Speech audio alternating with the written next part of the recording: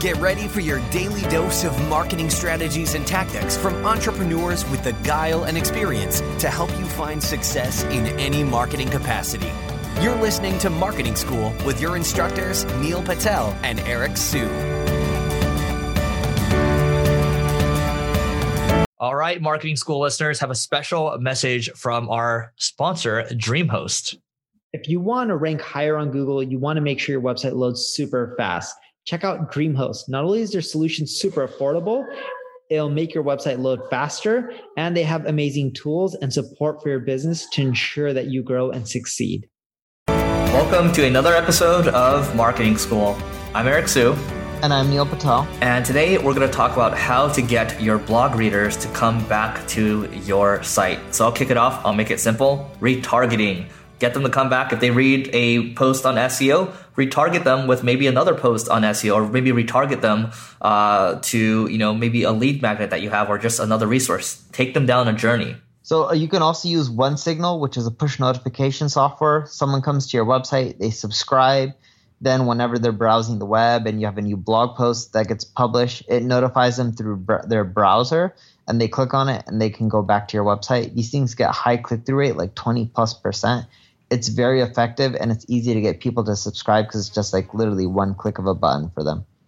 Number 3 is Facebook Messenger bots, or you can even use the ads as well. I mean, you get them as a subscriber. You can use a tool like Chatfeel, or you can use a tool like ManyChat. And basically, if people are on your subscriber list, you can broadcast to these people. And, the open rates that we're seeing are, 85% up to 90% or so. And the click rates are pretty high as well. So you can also build a sequence as well. And the open rates are very high right now. So jump in on those while you still can.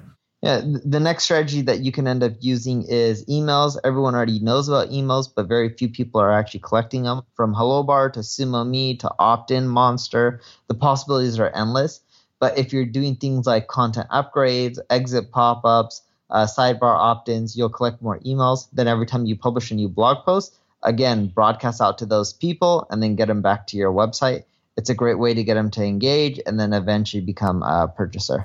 Yeah, and to build on the email point, maybe your intro email has some thoughts on, hey, subscribe to my social media channels, for example, right? Because then you get them to subscribe there. Your blog readers are checking you out on different channels. Well, you can use those channels to also broadcast as well. Last episode I mentioned Meet Edgar, set up some kind of workflow there. Get them to come back to read your stuff. You want to be everywhere, right? We talked about a couple episodes ago that you want to be top of mind. So, get your blog readers on these other things, and you can start with the intro email that talks about, hey, like who you are, what people can expect, and maybe some other channels where they can follow you as well, because you want to be everywhere.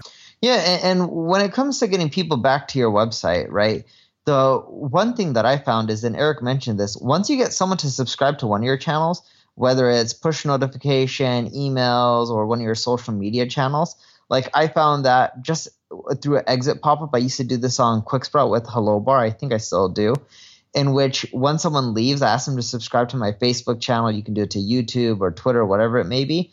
It's an easy way for someone to click a button, and then when you release a new blog post, you just share it on that social media site, and it keeps getting them to come back. And then as you're getting subscribers on Twitter, tell all your Twitter followers to go subscribe to your Facebook channel. As you're getting fans on Facebook, tell them to all go to Twitter and subscribe to your or follow you on Twitter. So doing the cross-promotion stuff with your social networks is an easy way to get people to come back. And the reason you want to do this, and because you may be thinking, well, if they're already subscribed on Twitter, why do I want to get them to subscribe on Facebook?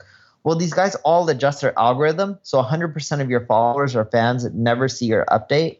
For that reason, you want them to get subscribed to multiple social profiles. That way, there's a higher likelihood that they'll see your content and come back to your site.